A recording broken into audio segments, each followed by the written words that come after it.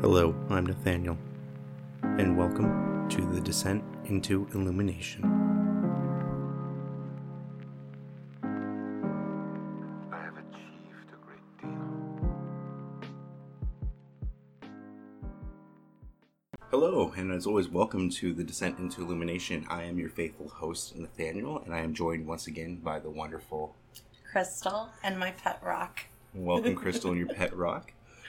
So little apologies on last week's episode. I have no idea why, but about the last 3/4 of the audio recording got somehow corrupted or jumbled or somehow, and it was basically garbage. Yeah. So we weren't able to terrible. Continue it. But we were able to post at least half the episode, and it's full unadulterated glory. So today's going to be kind of a recap of what we weren't able to get out there, but at the same time, its own little unique spin. Yeah, so just so you guys know, I don't believe everything happens for a reason, but I do believe in some interesting coincidences. And I was telling Nathaniel that it's interesting how the first episode was about the decline, and then what we were able to save was about the process in the middle, right after bottom, and then, you know, kind of what was going on in that middle period. And it literally cut right as I was saying that I was rediscovering myself, and I had said that exact sentence, and then it cut right after that. So I feel like this episode, it's interesting how now this episode is going to be the self-transformation, the self-discovery, and all that. So that's going to be the main focus to today. Or it's just going to be a whole lot of hot gas that we just come up with on the spot. So I'm kind of upset we lost some good content. We did lose some good content, unfortunately, but we can always make up for it with new information here. I'm sure we will. And we'll find ways to work around this liminal matrix that we like to create on this podcast. And Nathaniel's been already with his shenanigans today, so yes, as always, it's been a wonderful morning so far. We recently just went through Independence Day. Whether your feelings on that holiday, wherever they are, we wish everyone a safe and hopefully everyone had a safe holiday and everyone's doing well. Yes, definitely. I have a weird random trend on this podcast of like wishing people happy holidays on random holidays. I think that's okay. So I want to continue that trend. Like my first one, because I accidentally had an episode release on Halloween. So I'm like, everyone have a happy Halloween. Halloween's Go awesome. hunt some shit. I love fireworks on the 4th of July. It's just scary here with all the dry brush. Yeah. No, I mean, that's how we get fires. Yeah. I mean, the Superstition Mountains right now were on fire for like 2 weeks. Yeah. Because someone, lit a fire in and then half the mountain burned down. But I did like watching the professional ones. Yes. Well, did you have a good 4th of July? Yeah, I spent it with one of my close girlfriends' family. Got to try home cooked soul food. Not anything from a restaurant. It was delicious. And then we spent time in her mother's garden and around animals and her neighbors' animals and horses. And my friend gathered so many clippings from her mom's garden. She got green onions, rosemary, mint, and she grabbed some cuttings for me and a wandering Jew. Oh, wonderful. Yeah. Wonderful. That's one of my favorite plants, wandering Jew right there. I can't imagine why, but I do enjoy it quite a bit. I'm happy you had a healthy, safe 4th of July. No better way to spend it than with family and friends. So what did you do? I just was watching dogs. Really? I started the day. What did I do at the beginning of the day? I did something else. I was able to spend with my dad. We had lunch and we smoked a cigar. And it was the first time he was over here, and it's actually really funny. Because growing up, with my dad at least, we didn't have any pets. And to see him interact with my dog is the most adorable thing. Aww. Because he just treats him like a big fur baby, which my dog is a big fur baby. I walked in and I was like, "Hi, baby." Yeah, I know for anyone who hasn't met Toast, it fails to understand how much of just a playful cuddler that is Toast. That is all he does. He doesn't bark. He has shown no signs of aggression ever. And he's just, all he wants is love and cuddles. Like, he's just a big cuddle baby. So he's cuddling up against my dad, who's this, for like better or worse, he's just a really stoic person. And, and so to see my dad have that just like interaction of just a dog. He's like, your feet are so big, and I'm just like, this is so worth it. He does have big paws. Oh, he does have big paws. Yeah, you know what they say about a dog with big paws? It steps on your nuts at 3 a.m. in the morning and wakes you up. That sucks. Oh, I don't have that problem. I do have that problem. It's a good problem to have, though. Then I had a cigar with him. Then I was able to just hang out with Skylar for a little bit, which is a good friend of mine, before he had to go to work. And then I just watched my mom's dog for a little bit. And so I was able to make sure that the dogs were okay, because 4th of July can be a little intimidating for dogs sometimes with the loud noises. Definitely can. So I was able to, make sure my responsibilities were kept while enjoying the company of different fur animals. How did Toast handle it? It's fine to my knowledge. Yeah. Yeah, I didn't. Phoebe's I came home a little way because I knew Fred struggles with it, because which is my mom's dog. Who has some social anxiety issues for sure. Yeah. He's a big ball of anxiety. That's just Fred. Yeah. That's who he is as a dog person. So I was able to spend time with him through the brunt of it. But when I came home with Toast was just chilling. Yeah. It wasn't seem like good. any issues. Yeah, I mean, he doesn't get weirded out by anything. He'll we'll be walking him and a dog's barking, he just keeps walking. He's like, I don't care about you guys. Yeah, he's just like, I'm Fuck in my y'all. own world. I'm Yeah. trying to catch this moth. That is my priority right now. F this moth. Yeah. Oh, real quick before we continue, I want to do a little shameless self plug. I'm actually bringing back my first podcast, How Stuff Works Probably. I listened to Witches or Bitches. Yeah. I liked it. I enjoyed it. But I was at work, so I had to have it down. Yeah, it is not you think this podcast isn't as explicit? That one is really explicit. Oh, no. Yeah. But basically what happened is it's me and a few friends. It was the first podcast we did, and we basically found out that we did 15 episodes, and the first ones are crap. We had no idea. We're trying to figure out how to record. It's raw. Now I want to go back and listen to those. And then it evolves into an actual professional quality podcast by the end of it, 15 episodes. And basically I went and just relogged into our old thing to see how many downloads it had, and 30,000 downloads off of 15 episodes. So it's an average of 2,000 listeners. So we decided to bring it back. So if you want to go ahead, we'll look up How Stuff Works Probably. It is totally a rip-off of How Stuff Works, but it is its own unique little endeavor at the same time. It's not anything close to anything from that network by any means, which I believe is now owned by iHeartRadio. It's its own unique thing for sure, and it's a lot of fun. So go ahead and give that a listen if you're interested in. I did shamelessly self-plug this podcast on that one, because why not? It's yours. Exactly, and it's my expression. Yes, damn it. So yeah, it was a good time. So I think that was enough. That's the longest introduction we've done on this episode, this podcast so far. So we'll go ahead and dive right in. Oh God, I don't know where to start now. I know there is. Here. Okay, so we're basically, if I remember correctly, where it roughly led off, is we're starting to talk about you figuring out who you are. So let's go back to that mental place of you were honestly fresh out of jail. Yeah. You're like, I finally gone to therapy, or he had to wait that time period or anything like that. Let's just figure out where you're at. Where are you doing? Okay, so I remember now we talked about December and how it was kind of an emotional blur, and I went and got medication and all of that. So actually the exact point I was at was my mom came to visit me. Yes. And that was a huge help, and I told you guys that she wasn't much of a cleaner, and she cleaned. Mm-hmm. She cleaned out my fridge and all that. So that's the point I was at.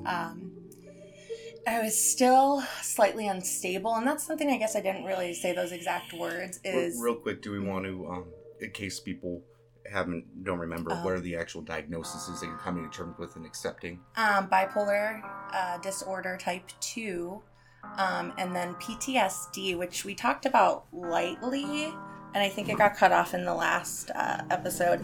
But I was dealing with this overload of stuff, and part of it was trying to help my dad through his trauma and his healing process, which he's still going through, and I'm so incredibly proud of him because he still goes to therapy once a week, and that's a really good point. It is a good point. Yeah. But it's really worth saying that can be a huge trigger for someone who picks up on other people's energies a lot and will lead you to your breaking point. If you don't have that healthy boundaries, you're just taking on someone else's shit more and more and more, and eventually you don't leave room for yourself. Yeah, and during that time, he was apologizing to me for not understanding me when I was a teenager, and he actually... Does anyone understand teenagers? No, probably not. I hope to. I don't know if I have kids, and I'm sure They're just little adults. Yeah, oh God.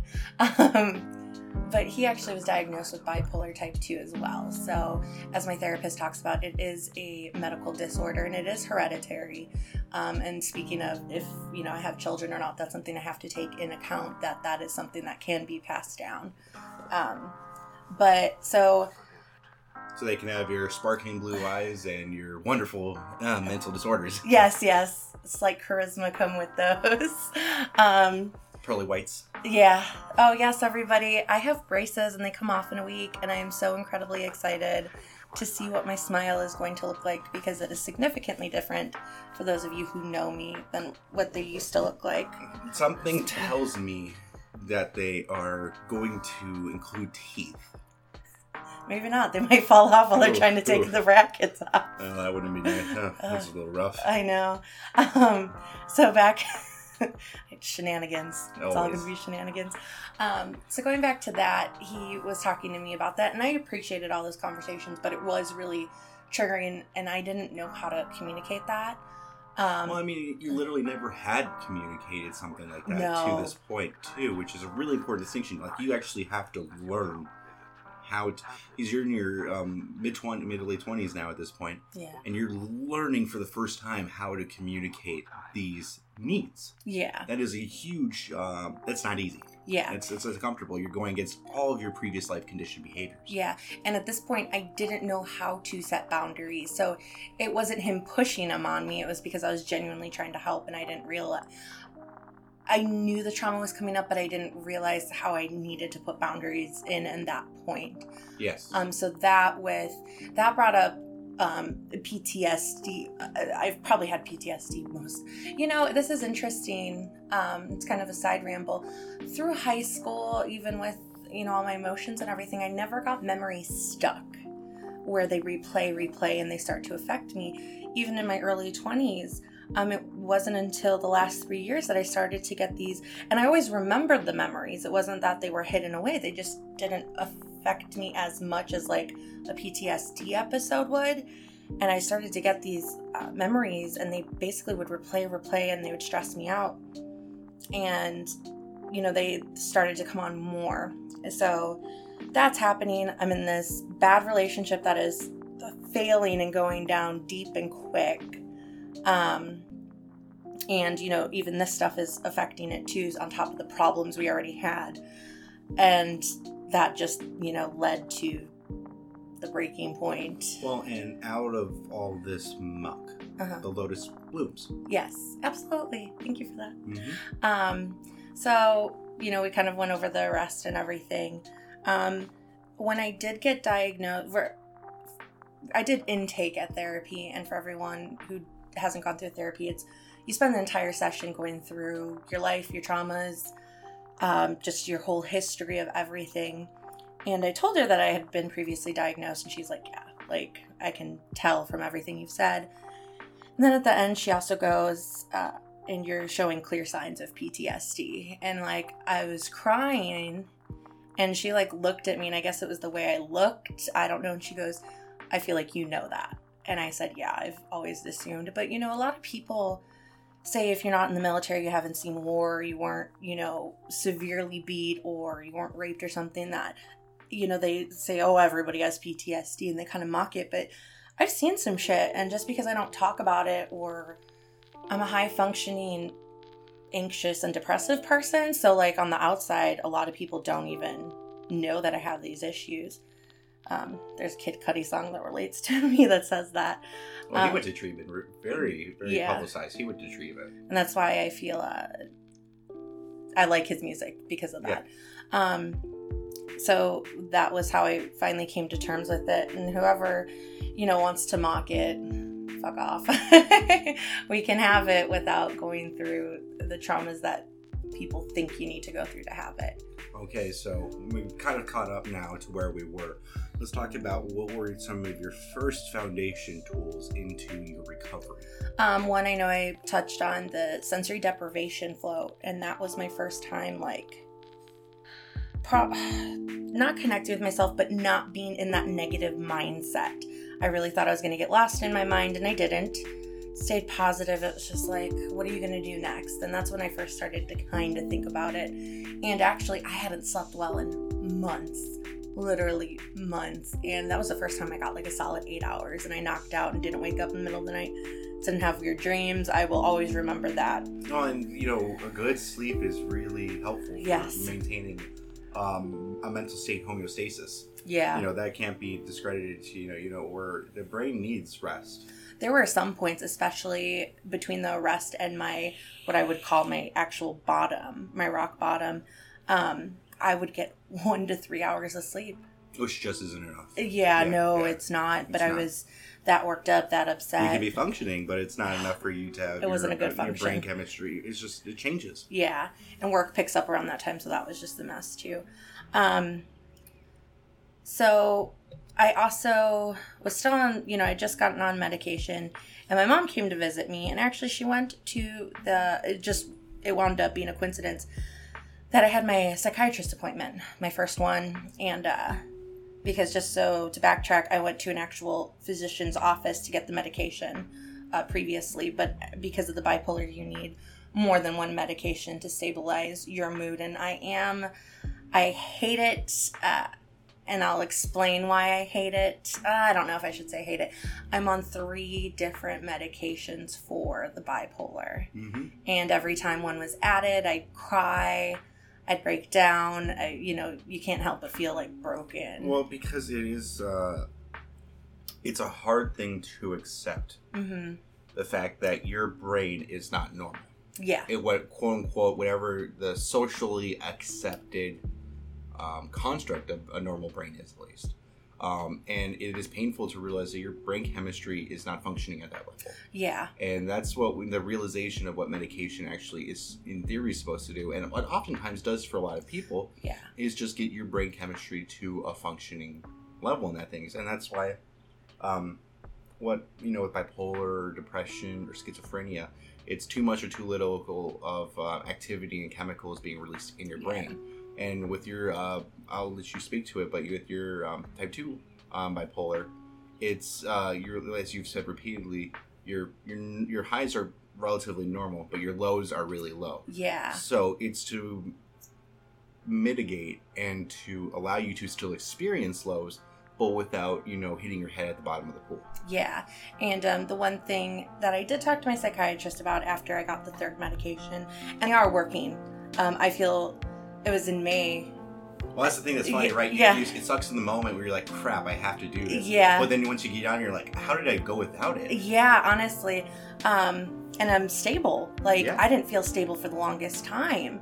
I literally, when I got out of jail, I was like, I'm unstable. I knew it. And this is a big point I want to emphasize here, too, is that people are like, oh, you can't be the authentic you when you're on medication, where I'm like, the authentic me then is this mess that hates himself. And it is, I wouldn't say borderline suicidal, but someone who just doesn't want to exist. I deal with... You know what I mean? Yeah. Exactly. So if my normal functioning baseline is that askew, is that the reality I want to exist in? No, it's not. And that's for me too. And I mean, I still struggle. Just 2 weeks ago, I had a day that I was just like, I don't want to exist. I just don't want to be here. Yeah. But it didn't make me sink down and cry in bed. I cried it out a little bit, and I was kind of like, bitch, pick it up. And I'm able to have those more clarity moments. Well, you're able to have a second thought. Yes. Your first thought is out of your control, but your second thought is like, well, this is where I'm at. Yeah. What do I do now? Your reaction, if you will. Yeah. So, and with that... that you thought. Yeah, right? So, I'm becoming more stable. And I asked my psychiatrist, am I going to be on these medications my whole life? And he actually said that no, he doesn't think I'm going to need it. Mm-hmm. And that's because I've had my dips that are bad, but these hitting your head on the bottom of the pool have been triggered. The pattern is triggered by situations. A lot of it's external, yes. which is a very important thing to recognize with your specific medical diagnosis. Yeah. Is these are external triggers for the most part. Yeah. So with that, I'll stay on medication probably for a few years, and that's just estimated. We're not putting an actual timeline. And it's a really important thing to say that is a big misconception with a lot of treatment is that people think a lot of times they're on these drugs for the rest of their life. A lot of times these treatment programs for medication are temporary. Yeah. It isn't for the rest of your life. It's to get you through to a place where you're able to have the coping mechanisms and the tool and your brain chemistry to kind of work itself out a little bit to where you find that homeostasis. And that's what I was going to touch on next is that once I learn, how to set boundaries and coping mechanisms and how to, react to things better, part of my therapy is dialectical behavior therapy, and it talks about emotional regulation. Yes. And distress tolerances. So, which isn't something that's actively taught in our society. It's not like, hey, let's deal with emotional regulations. Yeah. How do you experience to be sad? How do you experience being happy? Yeah. I think we really need to work on those things in our society, but that's a different topic for a different episode, in my personal opinion. So, one day I'll be off, and I'm not even trying to count down to that right now. But I do want to, I made a post on Instagram about this. You guys, if medication scares you, which I get it because I went through that, you might want to try it. It takes time to kick in. That's the one thing a lot of people give up. Usually about 2 weeks to a couple months. Yeah. It's the usual trial. It's not an overnight fix. My mood stabilizer took like 6 weeks. Which is also a huge difference between professional medication prescribed and self-medication. Yes, definitely. Self-medication with, because I was someone who experimented very heavily with self-medication. Yeah, me lately. Well, yeah, I mean, everyone does at some point to an extent. So you ever go through, the stereotype is you go through a breakup and you hit the booze. I did that actually to help me try to go to sleep. It's common. And then with my anxiety medicine. Yeah, total. And those are those are light band-aids that can turn into infected wounds. Yes.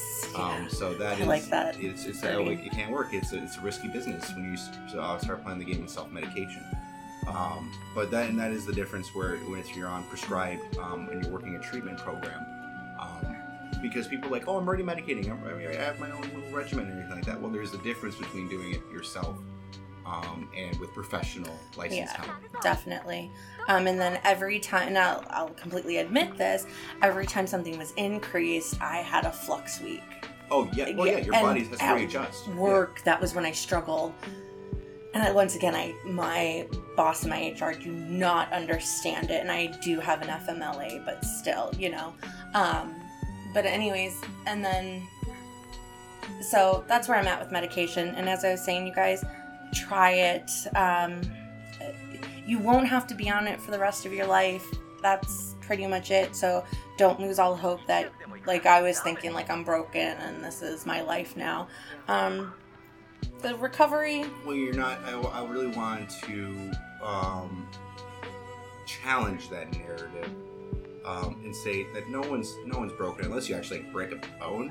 Yeah, right. You're not a broken human. That's not the narrative we want to prescribe. Yeah. It's that you're someone who has unique challenges and at functioning.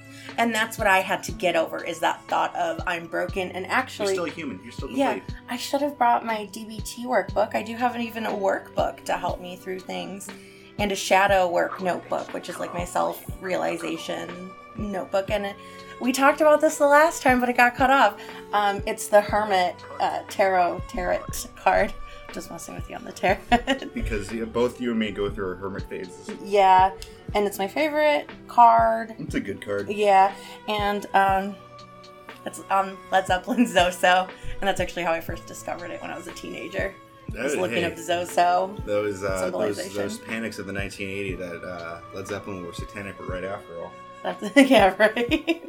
Good old Jimmy Page, Satanist. He had the house from Crawley, I think it was. Alex Crawley, yeah. Yeah, I thought it was the guitarist that had it. Yeah, Jimmy Page. Oh, yeah. Oh, I thought, I don't know why Not I thought the curly haired, yeah. Yeah. You're They right. wrote in it, though. Yeah, all four of them. Yeah, you're right. Gathered there. He did have Alex. He had the one at the lake.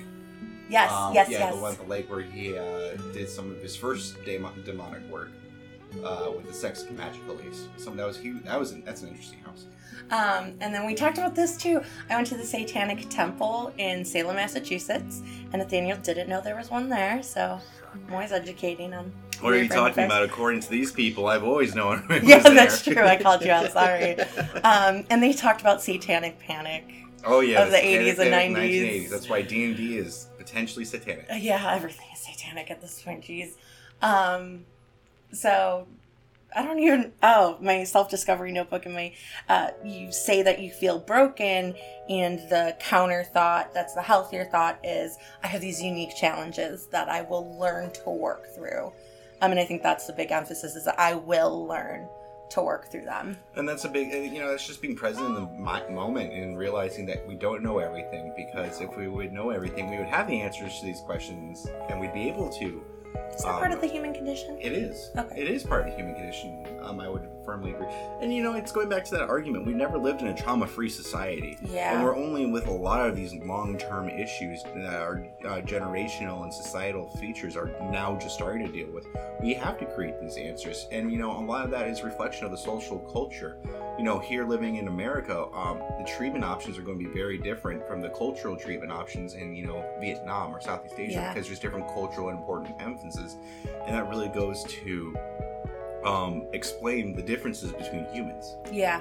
Because what's going to work for me is not going to work for you. The same medications that work for your bipolar 2 might not work for my bipolar 2 if I was diagnosed with bipolar 2. I'm just using me as an example here, even though that isn't my diagnosis.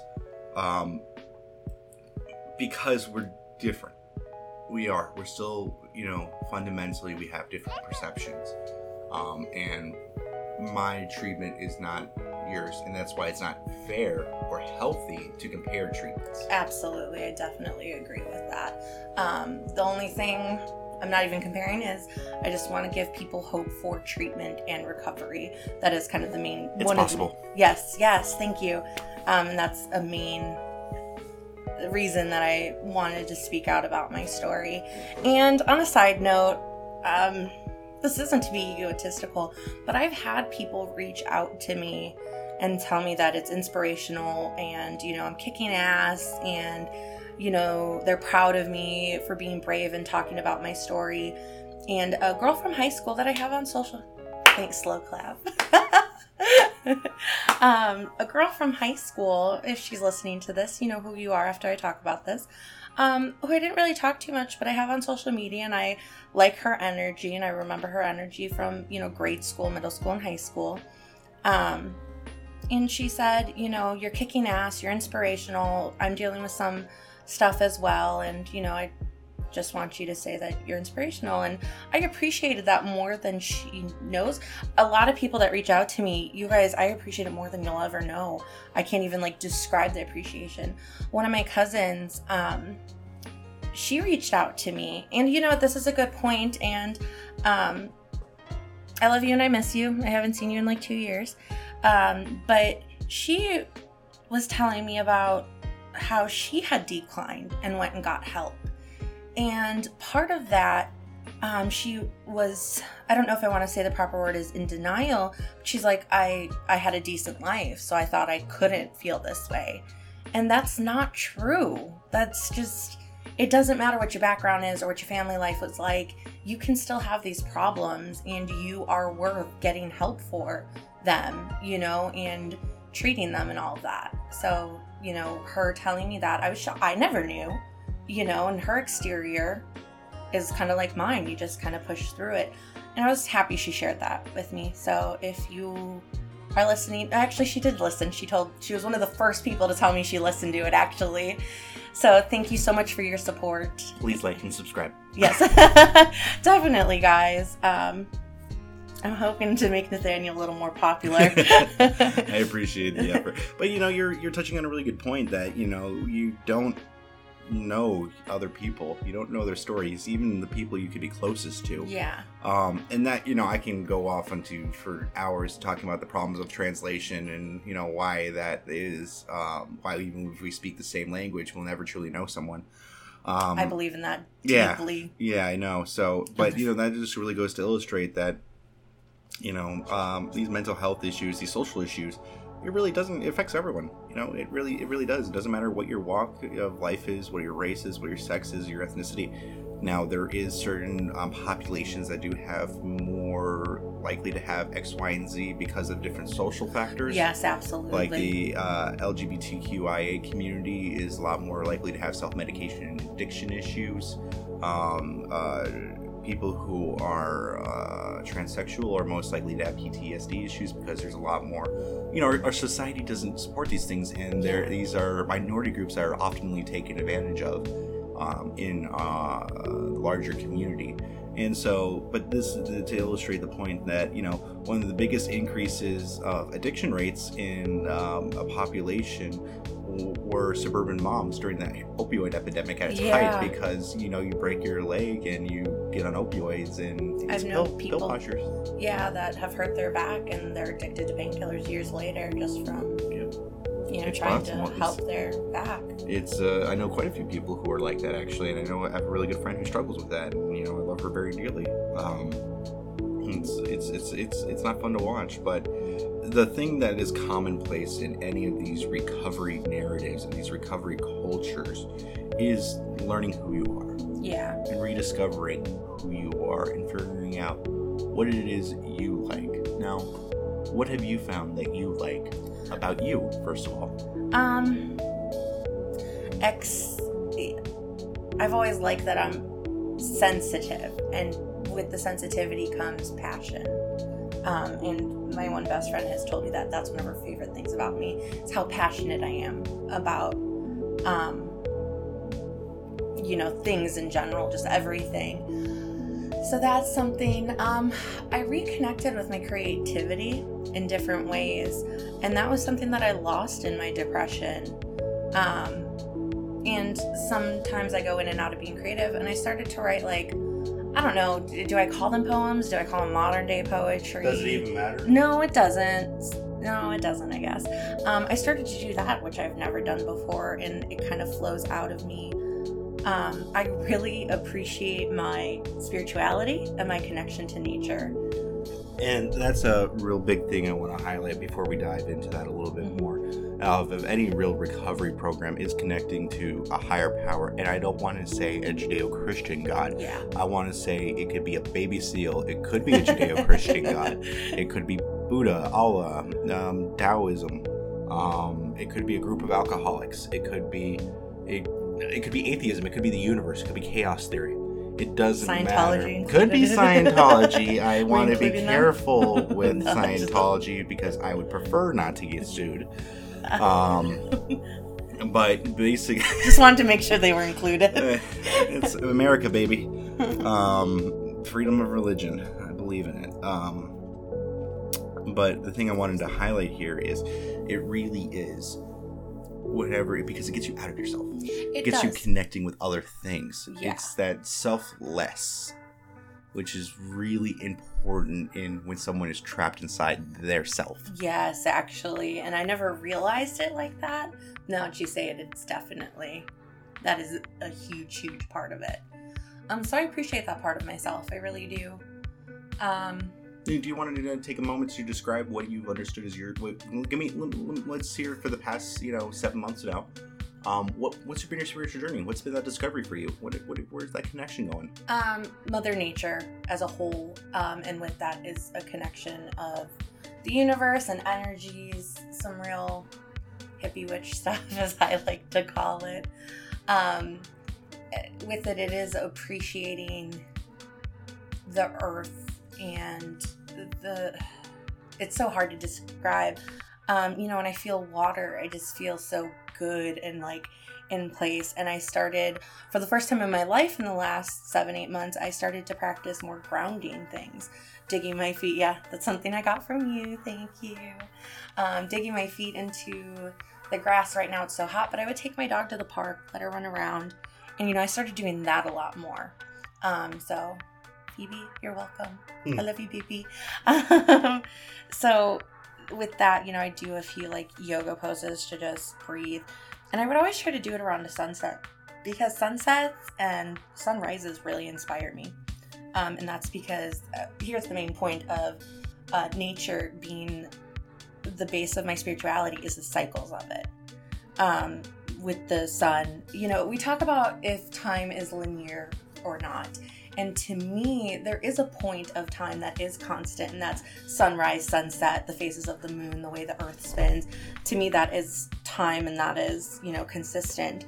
And we talked about previously, I first said the Holy Trinity, but I'm dismissing that. We're throwing it out. And I believe in the, I don't know if I want to say believe, but my symbolism for life is the maiden, the mother, the crone. And, the maiden is blooming, young, youthful. The mother is, fruitful and full bloom, basically. And then you get to the crone, and it's, the old wise woman. And death. I mean, death is inevitable. But with the seasons, for me personally, my decline was during crone season, which is like fall and winter. And Yuletide is, the hope of light coming, since it's the shortest day of the year. The days are only going to get longer, which is kind of like a bright hope, Which I will say real quick, that the winter solstice is my favorite holiday. Is it? Oh, That's I love cool. it. Yeah, it's the longest it's dark. I live in Phoenix, Arizona. That's true. My favorite points, which I feel like I can't like one without the other, are the equinoxes, the fall equinox and the spring equinox. Equilibrium. Yes, exactly. Balance. By the way, I typed it out on social media. On the first one, we said summer equinox. We were wrong. It was summer solstice, and I agreed with you, and I'm very disappointed in myself for agreeing and not correcting you in the moment. Just Deal so with you know. it. Yeah. This podcast ain't perfect, baby. I know. That's just, that's something that hurts me on the inside, but that's it. It's okay. Yeah. We're allowed to make mistakes. I know. And just to pull a few threads from what you just described, I heard some really inspiring things of why your recovery has been as successful as it has been, with at least in your spiritual development. Yeah. One, you have veneration. You have something that you have dear respect for. And I say veneration, and not worship, very, very specifically. Yeah. But you have a deep, profound respect for. Yes. So even right then and there, you're starting to get the beginnings of a healthy boundary and this relationship that you have towards something. On top of that, you have a worldview. Yes. How time is, for instance. You have something that you're able to not compartmentalize. That's not the wording I want to use, but a recognition, a pattern. Yes. That you perceive that fits into what your world narrative is. So at least in some way, shape, or form, you can make sense of all the chaos. Yes, so you're having structure. You're having continuity. Yeah. Which is really important in any recovery journey.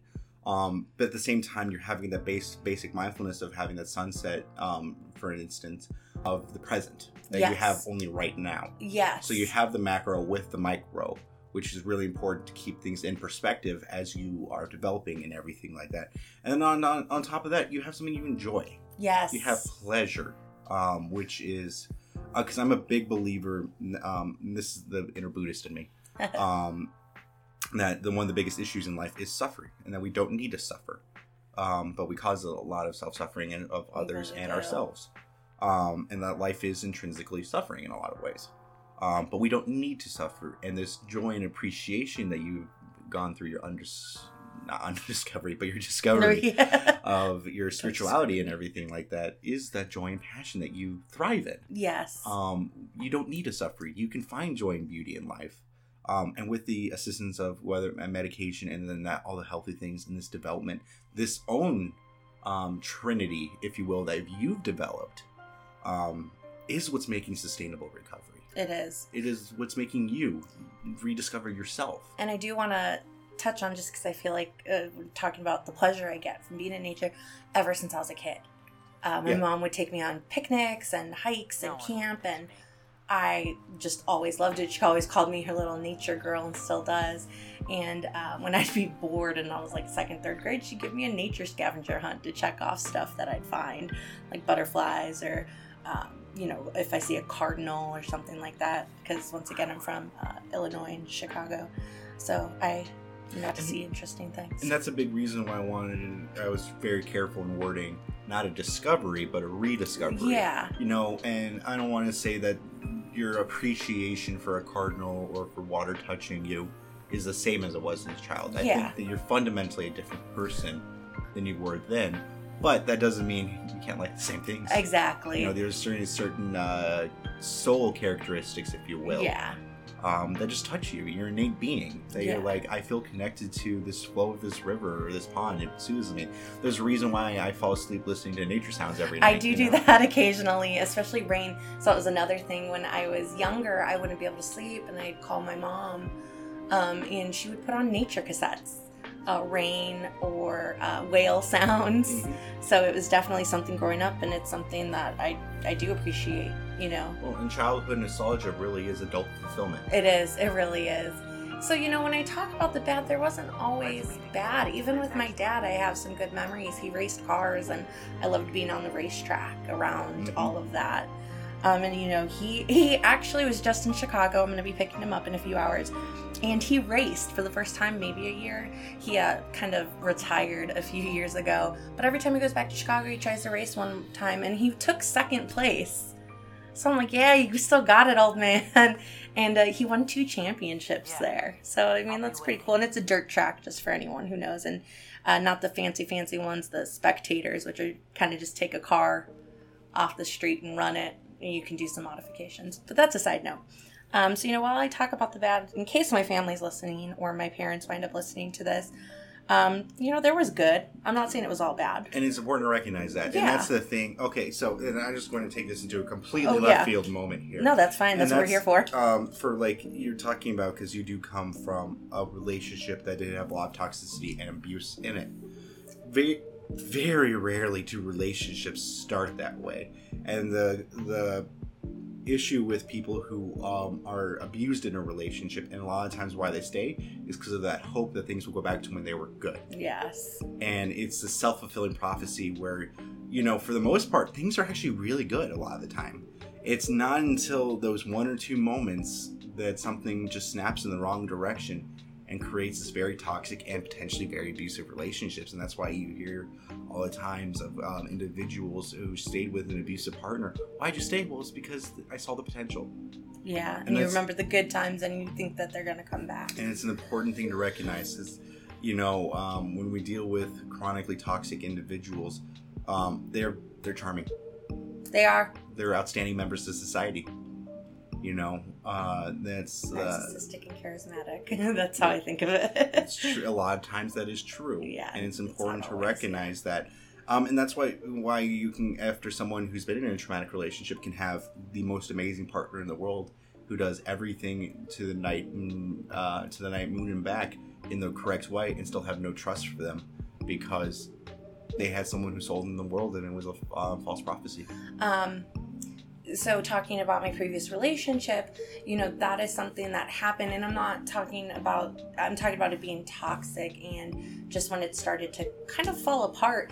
Like I said, it was early 2017 and there were just so many problems, that start of the problems. And then that summer we took several nature trips and it was so enjoyable. And I remember at one point during one of the trips, I was like, oh my God, I feel like in love with him again. I feel like we're doing so good, blah, blah, blah. And then that winter, it went back down. And then ever since then, it was just kind of a straight decline. So it was one of those things where I had hope again and just going off of that narrative and talking about what you did in your spiritual development and your recovery, that fits right in with your cyclical worldview. You know, This is very how you perceive the world is how that relationship followed its trajectory. Yeah. You know, where I didn't think about it like that. You had this beautiful resurgence, this renaissance. And I do believe you felt that you were in love. Yeah. There's no doubt in my mind. You very rarely do not love the people you're most toxic to. That is true. You know, it's Nathaniel's got good points. It doesn't make sense rationally, but it makes sense emotionally. Yeah. Well, I think that's because I don't know how I want to word this. So you can help me. Yeah. I don't know how to word anything. When you still spit out some good stuff though.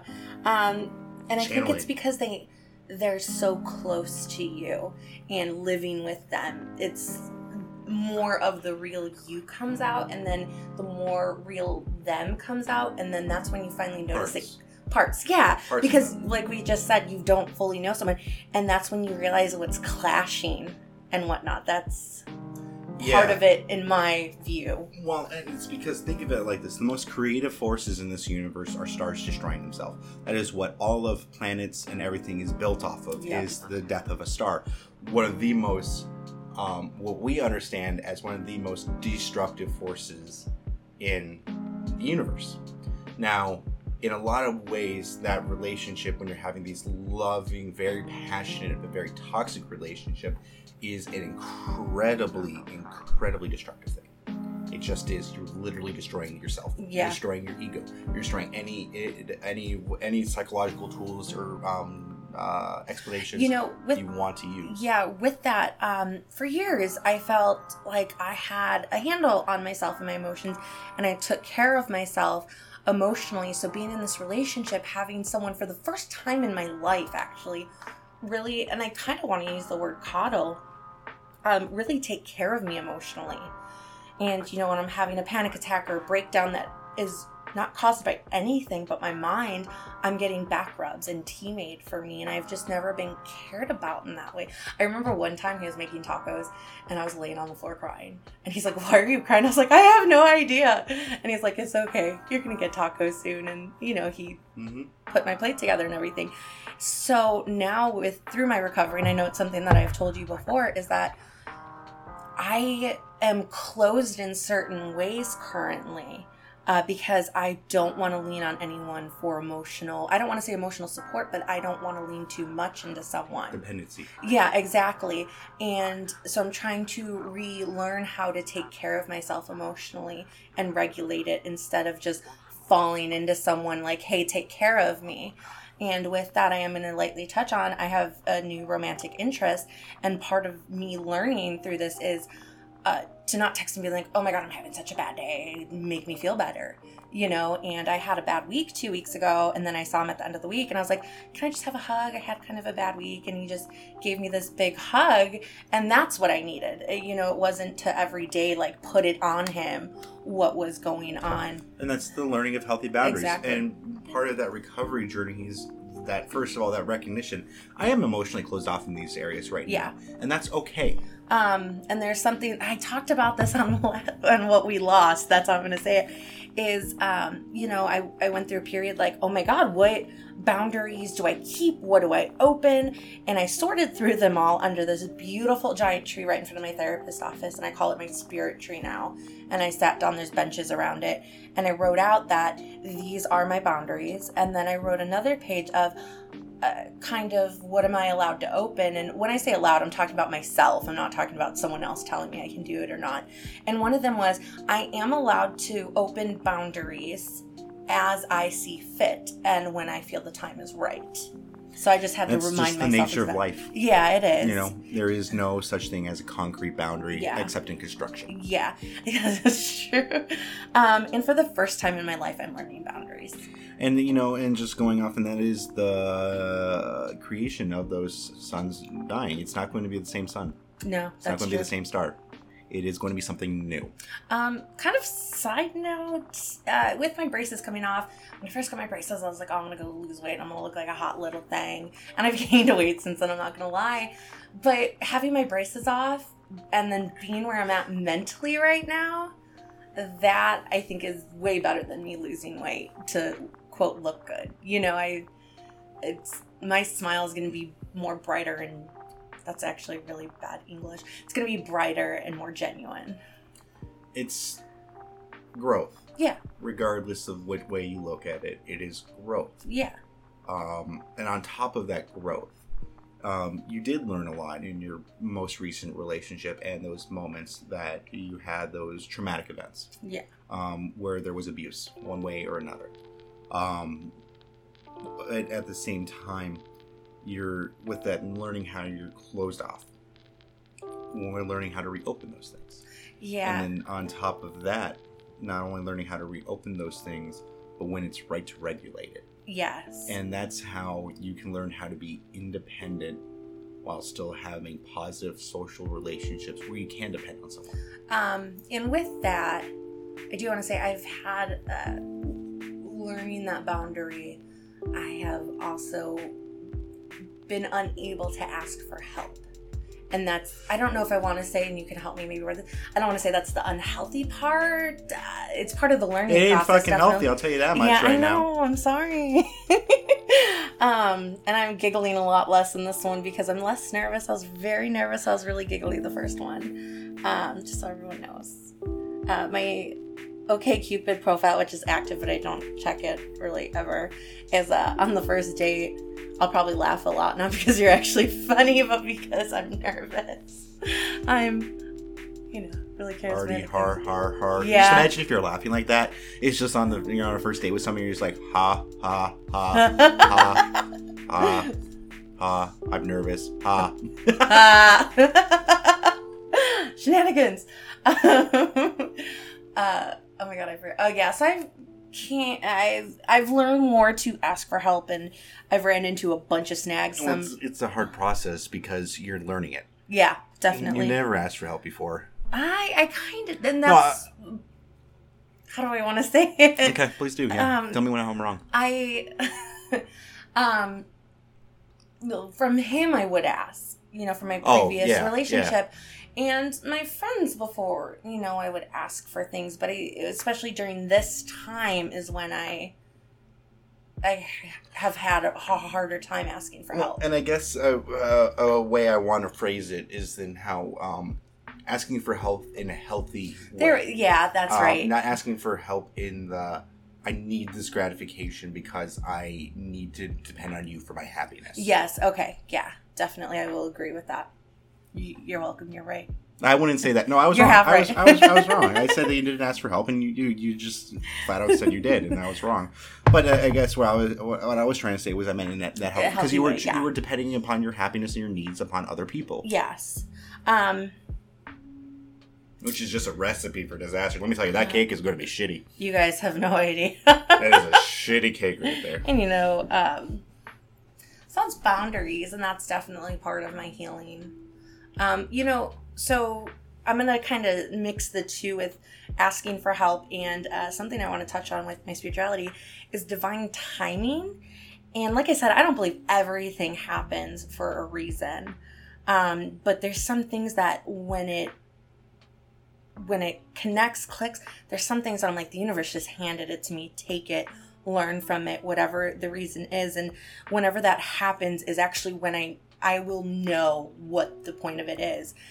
So part of that is I met my coven. I do consider myself a witch, which we'll talk about actually. We'll get into that in the next episode. We're going to start rounding down here. It's about 51 minutes in right now. Oh, geez. So, yeah, no, these conversations go by quick. So we'll make this the final point. We'll wrap it up, and we'll bring it out for next week. Leave people on suspense. Yeah. Make them come back for more. Oh, yes. So I met my coven. I met these two beautiful souls that connect with me on the spiritual level. And one of them I'm a little bit closer with. And both of you guys, I love you so much. And you helped me so much in January, February, and March. I mean, you still do. And we all, kind of talk to each other, use each other for a support system, and talk about good things too. But the one, she really helped me. And I didn't ask for her help, but she must have seen that I needed help. And we were so just attracted to each other friendship-wise. And one of my favorite examples for her of our friendship and her is I kept procrastinating going grocery shopping because of my anxiety. And she's like, you need to go grocery shopping. I'm going with you. And I'm in the produce section and I was going to get green beans. And I freaked out because there's so many people right there in that section. And I turned and looked at her and she waved me back. She's like, come here.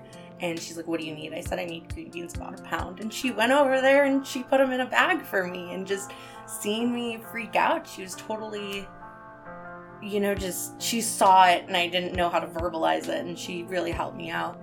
And through this, I've been doing better. And I'm not saying she's not helping me.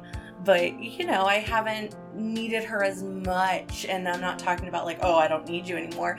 But she knew I needed her help. And now, it's not as common, basically. And just last week, she reached out to me because she needed some help. That's how relationships work. Exactly. And I was like, boo-boo, you've got me. I got you. my little burrito. That's what she called herself, like a sad burrito. I'm like, I'm a sad sushi roll sometimes. So I went, we just hung out. We hung out actually a few times. She's actually the one who I went and spent 4th of July with and her family.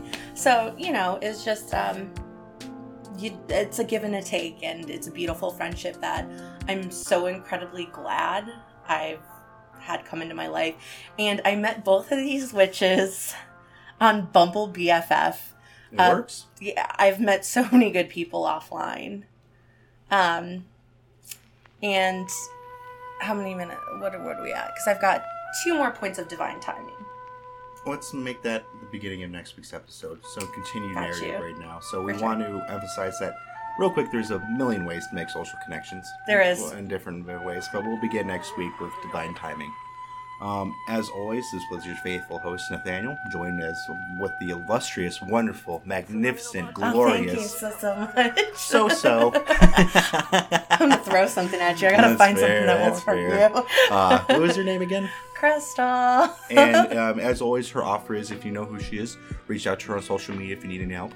If you need any help, you can always reach out to me. I am Into the Descent on Twitter, and I am the Descent Into at gmail.com for email. That is correct. I know that one is correct this time. I told him to put a Post-it note on his laptop. laptop. I don't have a Post-it note. Okay, so well, I'm bringing you Post-it notes I will next appreciate time. the gift. Thank you very much. Blue, as pink, or always, yellow? all 3. Okay. As always, you are loved, you are not alone, and you are worth it.